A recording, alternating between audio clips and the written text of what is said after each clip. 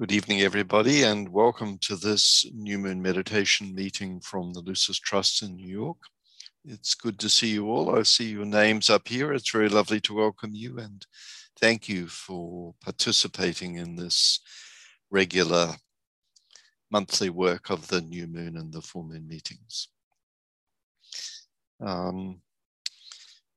Tonight, we're going to have a short presentation on the theme Death unto Greater Life, and that will be followed by the group meditation and a discussion. We have some questions. The talk has been written by Michael Galloway, and I thank you, Michael. Michael's unfortunately not well this evening, and so he's asked me if I would read his talk for him, which I'm very happy to do. So, at the New Moon, we work in the lower interlude, and we focus on the plan manifesting in the world of human relationships and human affairs. This plan already exists as a divine idea. It's a reality in the mind of God, embodying the highest spiritual potential for humanity and really the entire planetary life. The plan's never imposed upon humanity and requires human agents to modify it, break it down into sequential steps, and to present it to the intelligent and thinking men and women of the world for their acceptance. We can think of the plan as a bit like the destiny of future possibilities that people in the New Group World Service become sensitive to, and then begin to devote their energies to the working out and the manifesting of that sensed future possible destiny.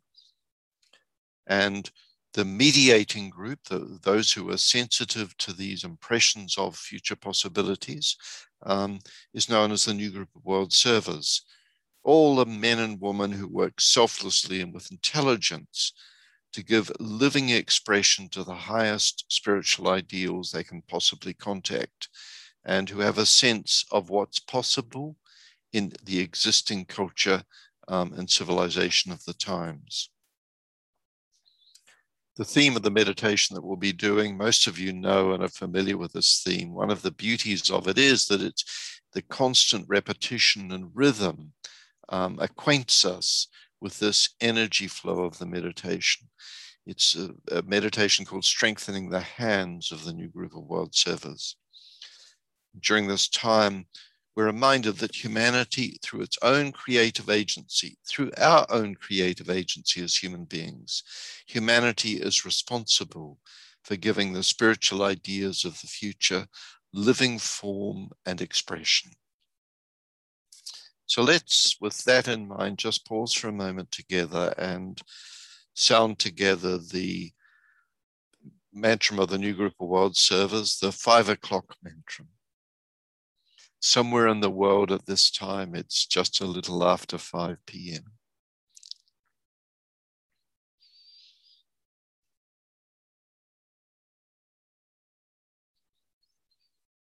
May the power of the one life pour through the group of all true servers. May the love of the one soul characterize the lives of all who seek to aid the great ones. May I fulfill my part in the one work through self-forgetfulness, harmlessness, and right speech.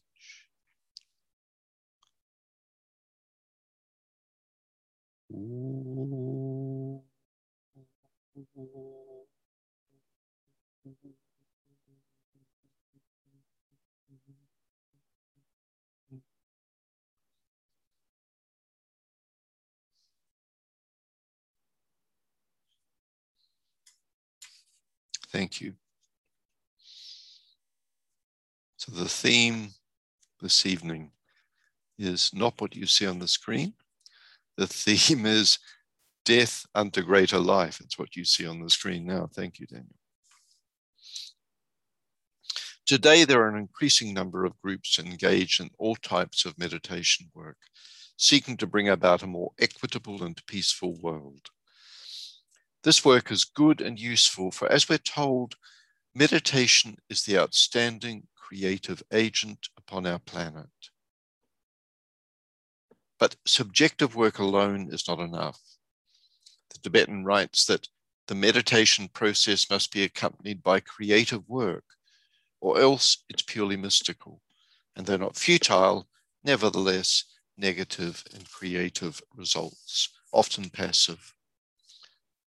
As we consider tonight the theme of life and death, we're also considering the many ways that right thinking on this topic could affect the various institutions of human living. The fields of science, religion, and even education could be profoundly enhanced if death was recognized as a process of liberation and a return unto the greater life of the soul.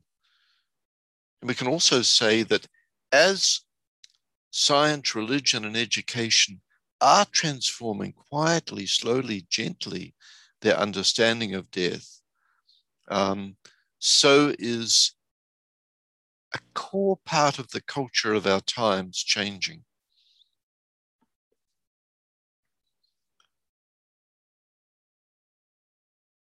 Death is a process that is unavoidable.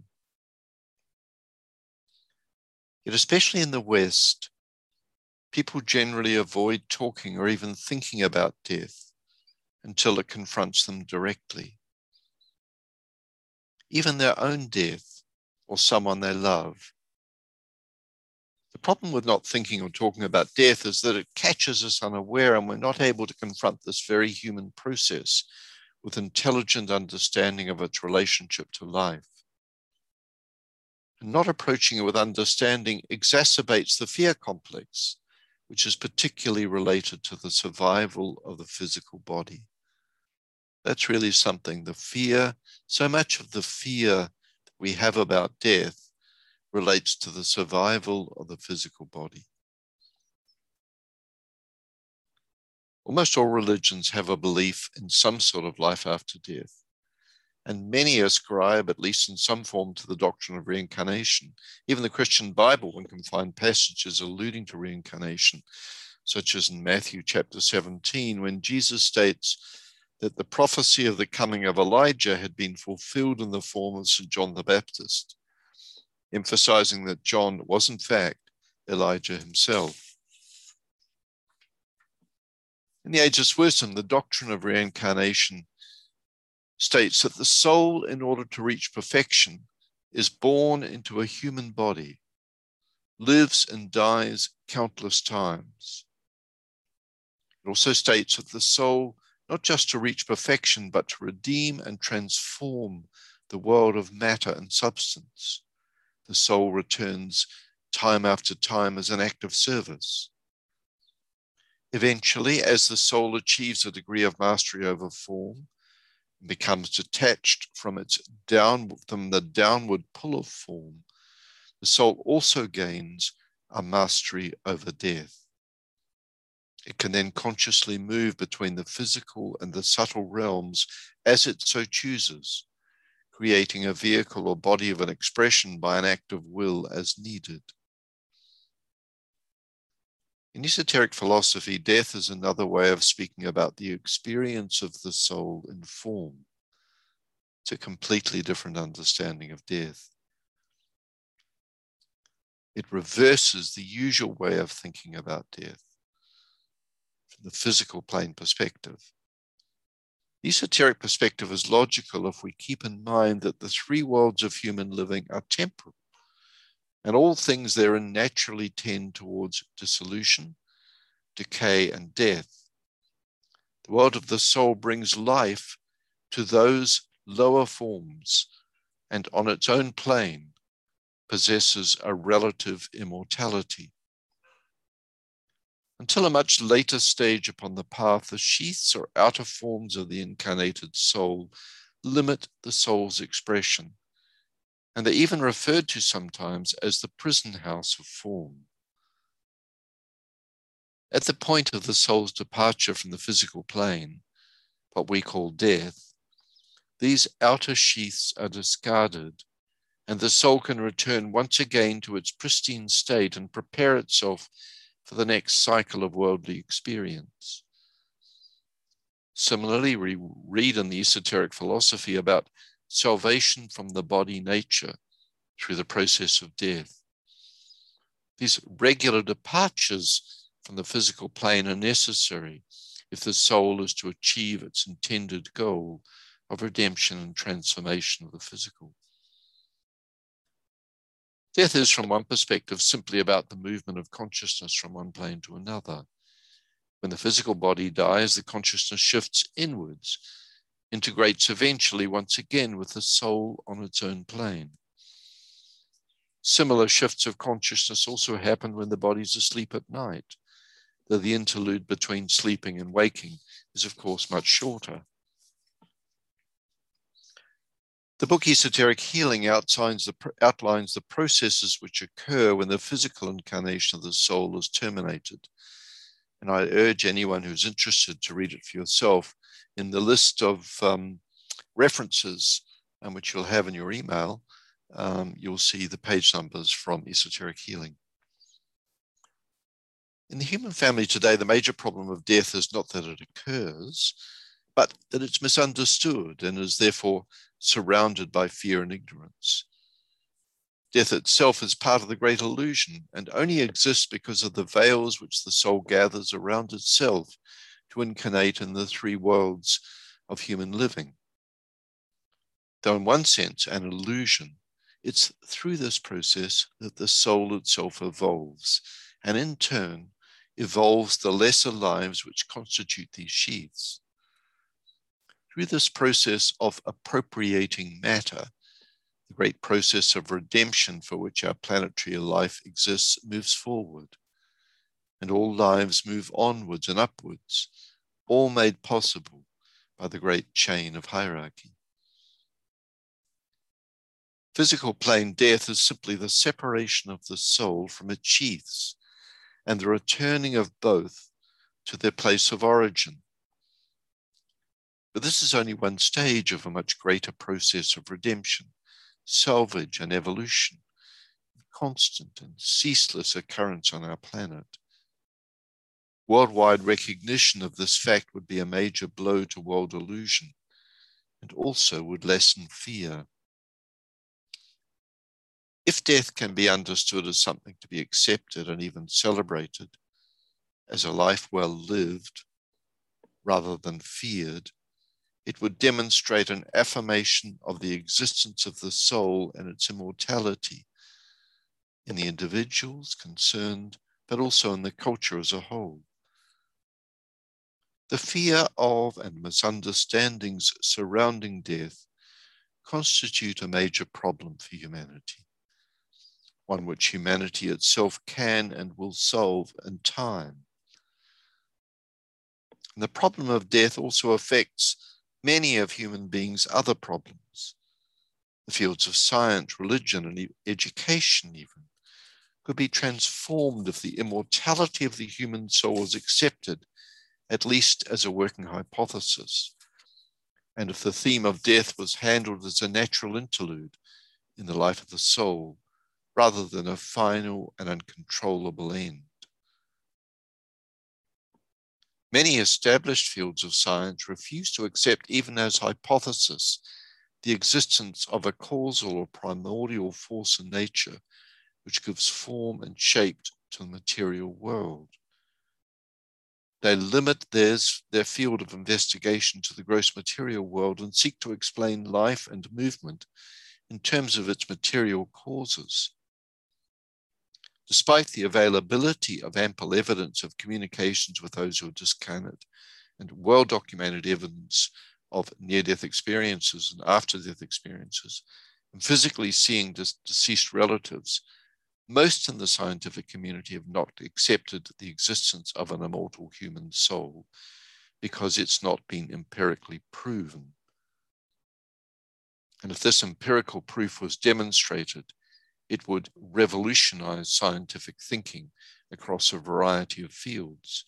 And as I'll mention at the end, there is evidence that increasingly there are fields of science and within many different scientific disciplines who are starting to look at consciousness and are starting to look at consciousness having some degree of continuity. Accepting the existence of the human soul will lead in time to an acceptance of the existence of greater intelligences than the human, and hopefully closer cooperation with those beings. And in time, this will have particular implications for the many religions of the world. Accepting past lives will alter the field of human psychology, especially when the psychological impress of past lives on the present can be acquired with some scientific accuracy. The field of physics will be revolutionized as scientific evidence of the causal effect of consciousness on form is understood more widely than it is currently in just a small group of physicists who are investigating this. Through education, children will be taught the truth about death, and so approach it from a young age with respect and understanding. There will then be less fear, and the grieving process when it occurs will be marked by less trauma. And most profoundly, a belief in the continuity of life will affect the way we think of human relationships. The temporality of those relationships from the personality's perspective, and the permanence of those relationships when perceived from the level of the soul and of the plan. We might add to all this a recognition that the community of scientists that do accept the evidence of near-death experiences, NDEs, is growing increasingly. So much so that when the late Jim Ryder spoke of the science of the soul in a talk, The Garment of God, at an Arcane School conference in 2018 in New York, he cited evidence of a variety of scientific investigations accepting the reality of the soul. And if you look at the video of that talk, it was a very fine series of slides, which include a reading list in several different scientific disciplines of scientists providing evidence for the nature of consciousness and the causal nature role of consciousness and for the existence of the soul. So let's work now in meditation using the meditation strengthening the hands of the new group of world servers.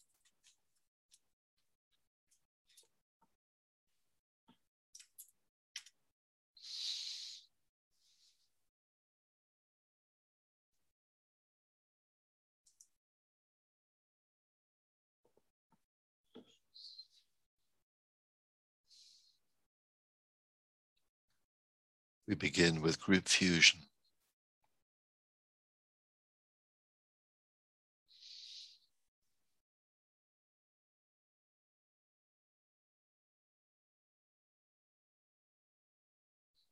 And let us imaginatively say together,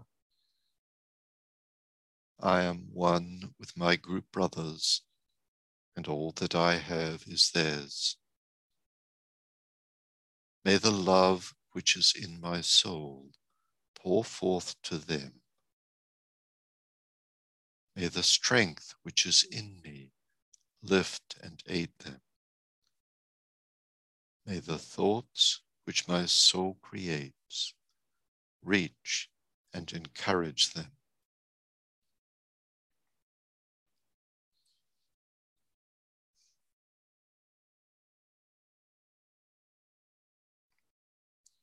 Alignment.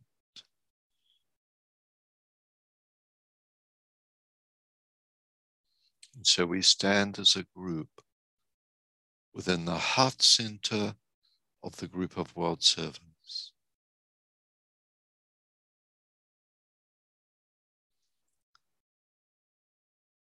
And mentally extend a line of lighted energy towards the spiritual hierarchy, the planetary heart, and to the Christ, the heart of love within the hierarchy.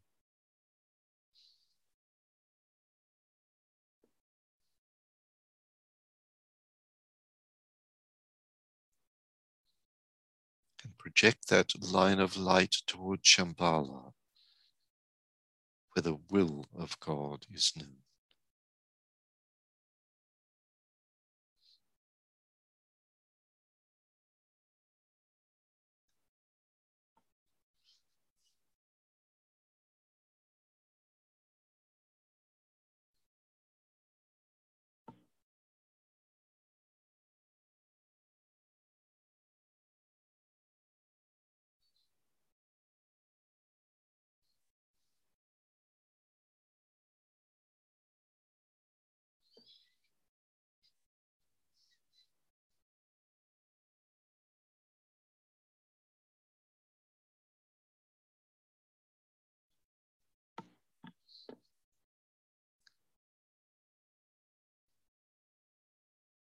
And now in the higher interlude, hold the mind focused on the planetary role of the group of world servers, mediating between hierarchy and humanity, responding to hierarchical impression and meditating the plan into existence.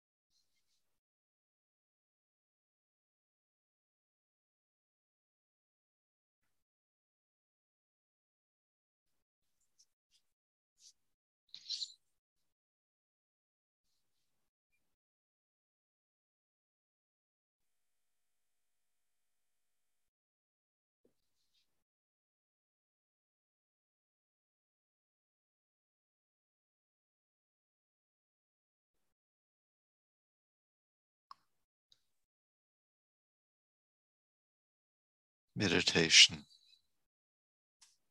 Reflect on the seed thought. Through the impression and expression of certain great ideas, humanity must be brought to the understanding of the fundamental ideals which will govern the new age. And this is the major task of the group of world servers.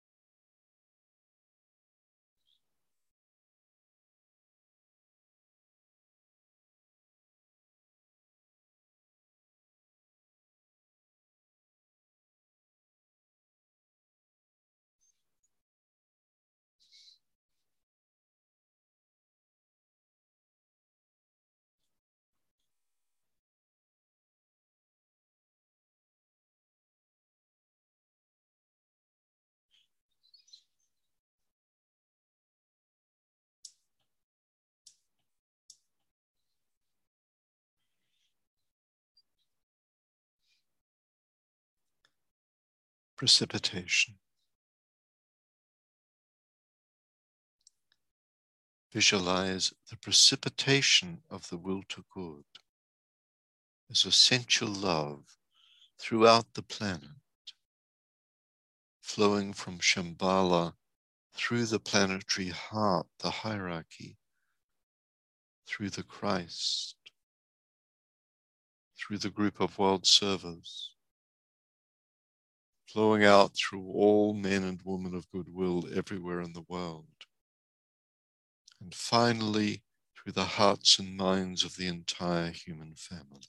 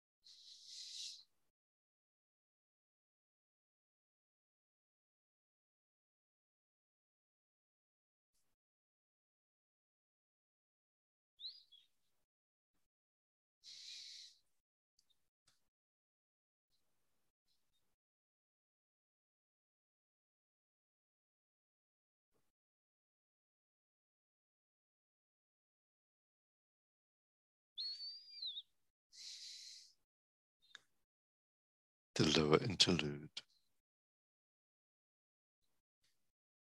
Consider the many ways in which the power of the one life and the love of the one soul are working out in the world through members of the group of world servers, and so building the thought form of solution to world problems.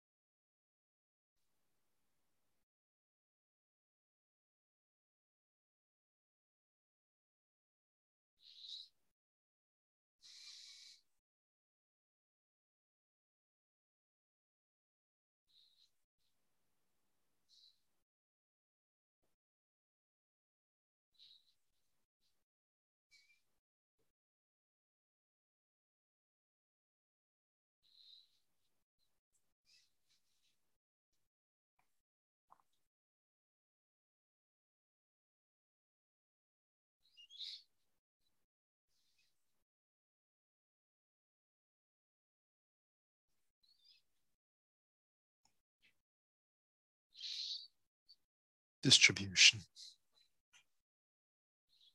As we sound the great invocation, visualize the irradiation of human consciousness with light and love and power.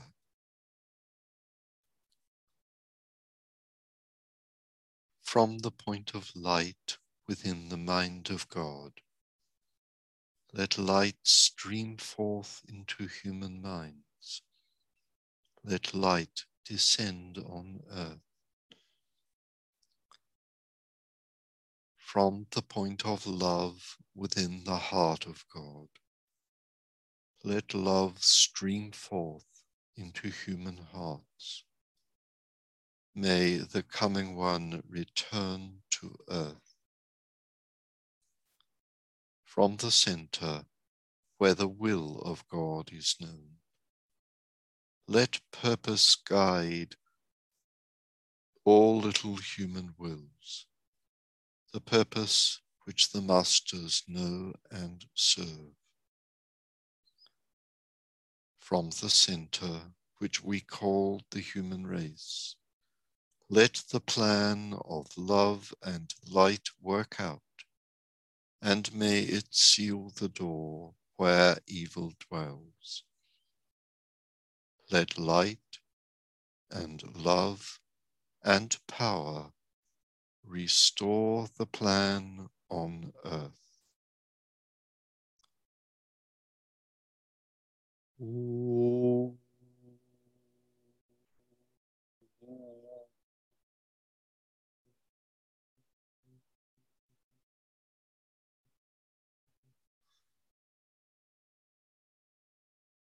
Ooh.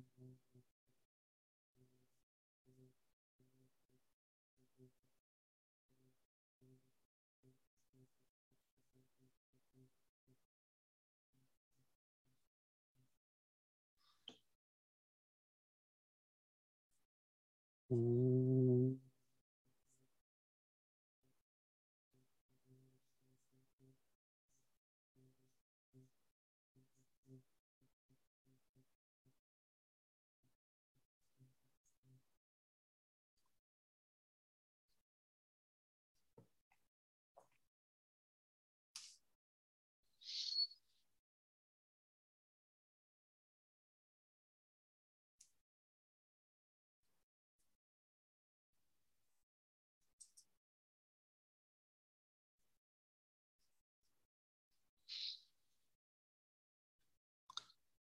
So, thank you, friends.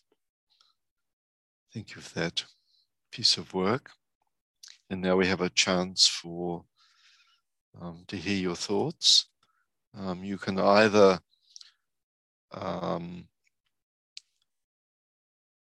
raise your hand, or you can share in the chat box.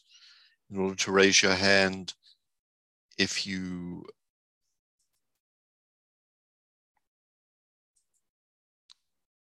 click in order to raise your hand, how do we do this?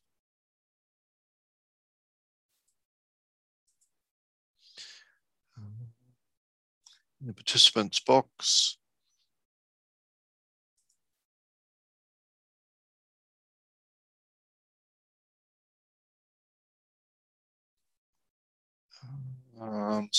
is there someone there who can, Daniel, or is there someone there who can help people how to raise their hands?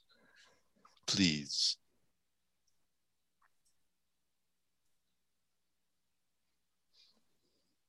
Ah, I see. It's easy. You ask to okay. Ask to unmute.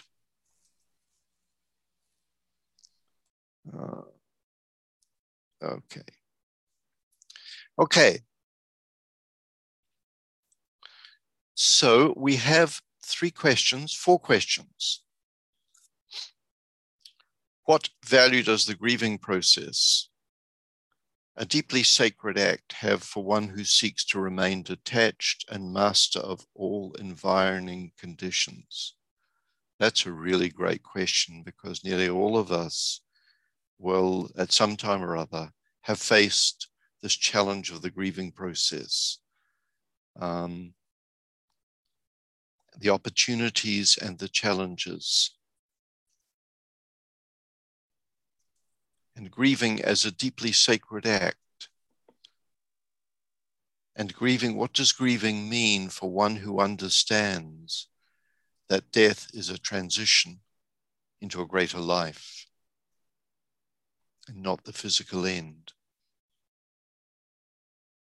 Sam, Hello.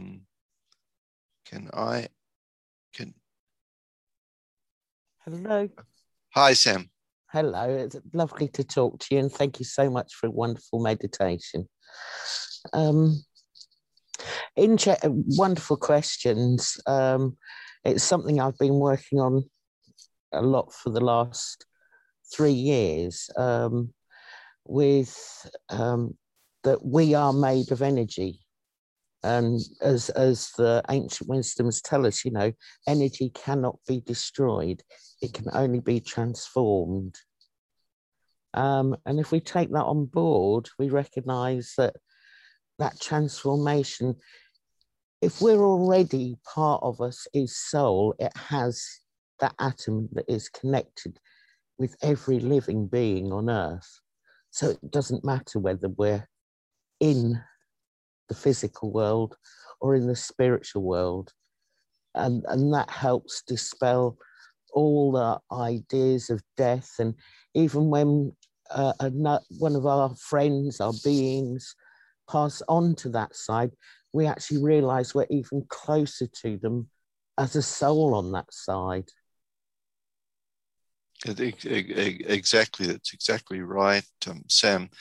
What do you think about grief? How do you, because grief is a natural human process, and it's easy to, I've met people who felt almost guilty that they're grieving, because thinking they should be detached. So it's interesting as to how we understand grief and the role that grief plays actually in building love, empathy, and understanding for the human, for human beings, and the fact that we're an incarnation and the fact that we're human. I'm really going to have to think about that one, because I've worked so hard on almost dispelling the idea of death. I understand. I mean, obviously, that there is that sense of, I'm so used to that person or animal or whatever being with me that their transformation is difficult. But at the same time, I now feel so much that I can only be happy for their transformation, if that makes sense. It certainly does. It's not about me, even though I miss that being about. I have to be happy for them. So I will seriously have a consideration on that one, because that wasn't one I was expecting tonight. Okay, thanks, Sam. Thank you very much. Thank you very much. Okay, thank you. Sarah, can we unmute you? Yes. There we go. Hi. Hear me now? Hi. Beautifully. So wonderful to be together. So I'd just like to bounce off of Sam a little bit there with the first question related to grief. I think it's just such a wonderful thing to contemplate, because it is a deeply sacred act, and it's important that we allow ourselves time to cry, time to grieve, even if we know that it's a transformation, that the physical body is real. Grieving that person's life by crying or feeling sometimes even rage and sadness and pain, to move through that allows us to acknowledge what they contributed while in that vessel, and then also to assist them in releasing, because it is difficult to leave the physical body. We are not we don't treat death the way that the Egyptians treated it. We don't have this kind of system in place where we revere it and honor it and look forward to it in the way like the Egyptians did, right? So when I see this question and I think about that, my instinct tells me that grieving is an opportunity to assist that soul to release, to assist them in cleaning and clearing. And then when we can pass through that, then we can sort of like standing at the shore when we say goodbye to a cruise ship and everyone wave their scarves in the air and there's this celebration. So the grieving act is all of those things. It's to assist them and to tell them that they mattered to us as they were. Mm-hmm. And then it can allow us to move forward to joy. I think that in the spiritual practice, we sometimes move too much towards only joy, and that it's okay to feel sad. It's okay to grieve. It's okay to feel feelings. And, emotion is energy in motion. So keep that energy moving and clear it. And then it helps to lift the fog from the earth. Thank you. That's true. And part of, because grief relates us to our own humanness and to the humanness of others. And the essence of the path is to learn to love and to understand. So often it's difficult for people on the spiritual path to actually understand and love their fellow human beings. And yet it's really essential that we truly understand the human incarnation. So, and in a way, everything, so much of the spiritual path, to me anyway, is about detachment and observation.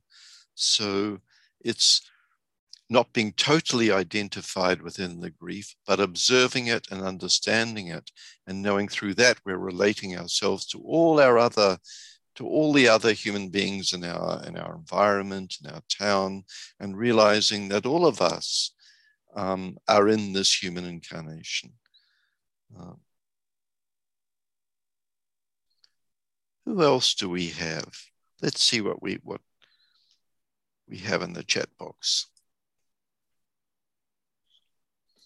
Mark says that a housemate told me multiple times in about the year 2000, "You're frozen, you have to grieve." I don't know if I've grieved or not. What would be the indications if I have? How does one grieve? Any books to look at? That's a really good question, Mark. And in a way, this is the key thing, that there is no one way of grieving. So often we think there's a right or a wrong, and what you should do and what you shouldn't do. In a sense, grief is to do with sorrow at a loss, and each one of us has to finds our own way of grieving.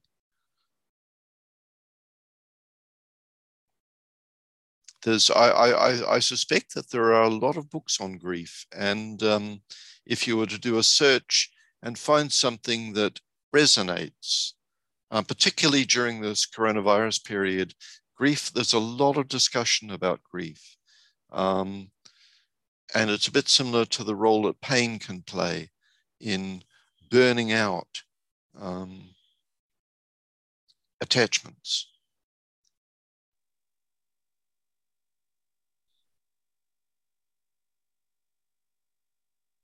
Clint, according to Clint Galvin, hi Clint, according to the book, The Tibetan Book of Living and Dying, life and death are seen as one whole, with death as the beginning of another chapter of life.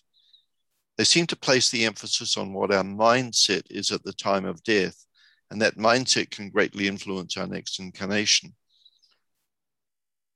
They consider these bardos as moments where the possibility of enlightenment, of liberation, is especially heightened. In the book Death, A Great Adventure, which is a compilation from the Alice Bailey's writings,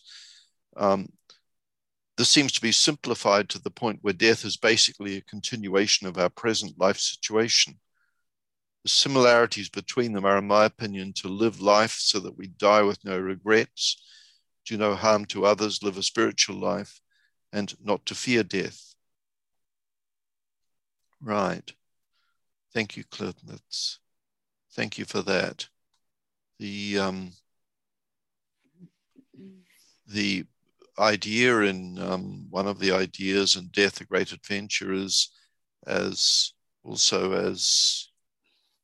Michael was speaking of in the talk, is this returning to the soul, that the process of abstraction of consciousness from the physical form, from the human form, back to the soul, and that the reason the soul came into incarnation in the first place is this basic impulse to serve, and the essence of the plan really to transform, lift, and drive the evolution of matter, of these human incarnation, of considering matter to be all the levels of etheric, astral, mental, and physical. Jessica, grieving can also be a harmful process in the afterlife, depending upon the culture and nationality. That's interesting. We forget that how the role that culture plays in all of these elements of human psychology. And so while some cultures grieve in ritual type ways, others will consciously suppress grief, as you say, to limit the impact on the afterlife and on the transition from incarnation. Gary Marks writes, I think that grief can open up the soul to new energies and ideas if there is no emotional identification with the grieving process. That's wonderful, Gary. I think that's absolutely the case. It can burn away. Grief can be something that burns away that which is hindering the understanding of the soul. The grieving process, with its openness and its rawness, you might say, can inspire one to strive toward their higher self, inner group, and subjective realities of the hierarchy. Exactly. And it also, grief pushes the grieving one to really ponder what is death, which is another way of really pondering, who am I? And often for the soul's life, that's the most important time in a person's life, is when they've experienced death, they're suffering grief, and that suffering is causing them to ponder almost for the first time, what's the meaning of life? Who am I? What is death? And from the soul's vantage point, that's a wonderful development. Nina writes, to me, we die with every loss. Exactly. It's an opportunity to transform through grief on a physical level. My experience is that grief invokes a very high energy. Interesting. Catherine writes, there's a lovely presentation, Death as Liberation, available in the blog on the Triangles page. Yes, that's right. That's so if you go to the Triangles page, you in the menu, you click on either blog or Triangles webinar, and that will take you to the text of a very fine talk on death as liberation. Thanks for that, Catherine. That's wonderful.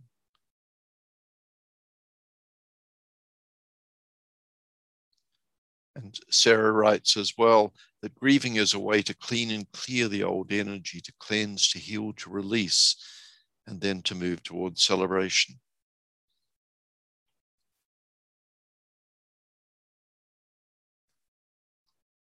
Santana writes,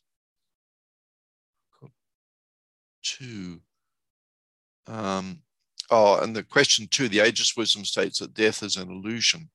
yet also that it's a natural process and a means of liberation. How can we rectify this apparent paradox? It's both natural and it's a way of liberation. And Santana draws our attention to page 308 on the Alice Bailey book, Treatise on White Magic, where there's a passage from the Bhagavad Gita. So that's worth looking at. Jessica, there's no death. Everything that dies regenerates. How true. Thanks, Everett. As you can see, I'm working backwards. Yeah, but that's Everett's given some good advice about how you can raise your hand. If you click the participants, you can see the button on the bottom that says raise hands. Thanks for that.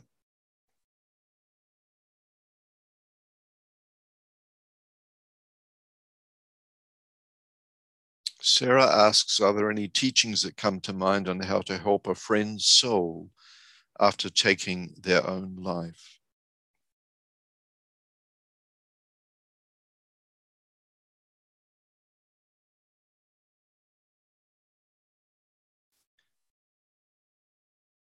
Just as a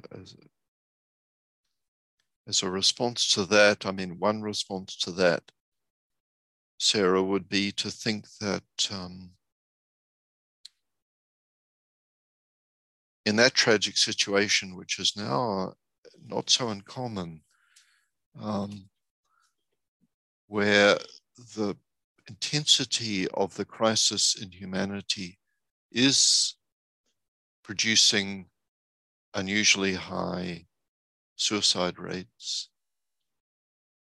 is to help to understand, rather than seeking to help the soul, it's more from the perspective of soul, to understand the depth of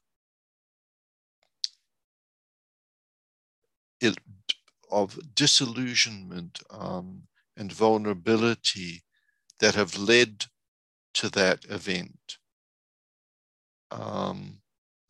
And simply to know that the soul is the healer, and to observe, my thought would be to observe with love, and to know that the soul will use the experience gained through that tragedy. It is a tragedy because the soul chose to come into a life with a purpose and with a mission and with experience to be gained. And it really is the responsibility of the personality to accept that it's the soul that chooses the time of death, not the personality. But when, without that understanding, and when circumstances have led someone to that event, all we can do is observe with love and to support those who surround that person, to help them to love and support,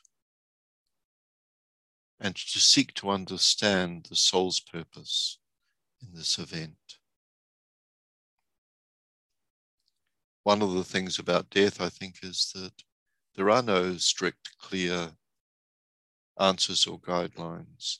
And the beauty of death is that it forces us to really ponder the nature of the soul, that in relative terms, as Michael said, is relatively immortal. It's like an aspect of our divinity. And so we can invite the understanding to come from the soul.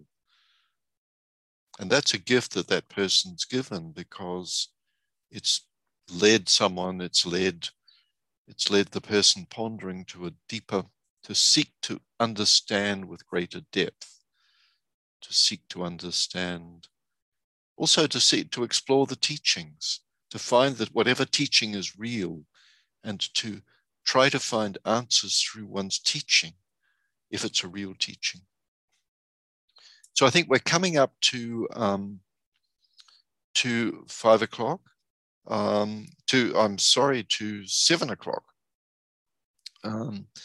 So let's call it a day, and thank you all for being here. It's such an interesting subject, the nature of death. We're moving into, on Saturday, as the Triangles webinar reminded us earlier today, Saturday is the equinox, and it begins the movement into the three festivals, the three spiritual festivals, the high point of the year. The Festival of Aries, the Easter Festival, occurs on the full meditation meeting will be on Sunday, March the 28th at 2 p.m. It's a Sunday meeting, so this is 2 p.m. Eastern Daylight Time. Don't forget, US has switched to daylight time. 2 p.m. Usually weekend meetings are held at 3 p.m., but in this case, because the actual full moon will occur during the time of the meeting, the meeting's being pushed forward, so it'll be Sunday, March 28th at 2 p.m. We look forward to seeing you then. And the new moon meeting will be Monday, April the 12th at 6 p.m. the usual time. Moon charts and meeting information are all available at lucistrust.org. You just go to, there's a full moon on the menu at the top. There's a full moon item, and you click on that and you'll find all the information you'll ever need. So thank you, friends. Thank you, Michael, for that very fine talk. And we stay safe, and we will see you at the full moon meditation meeting on March 28th. Bye-bye.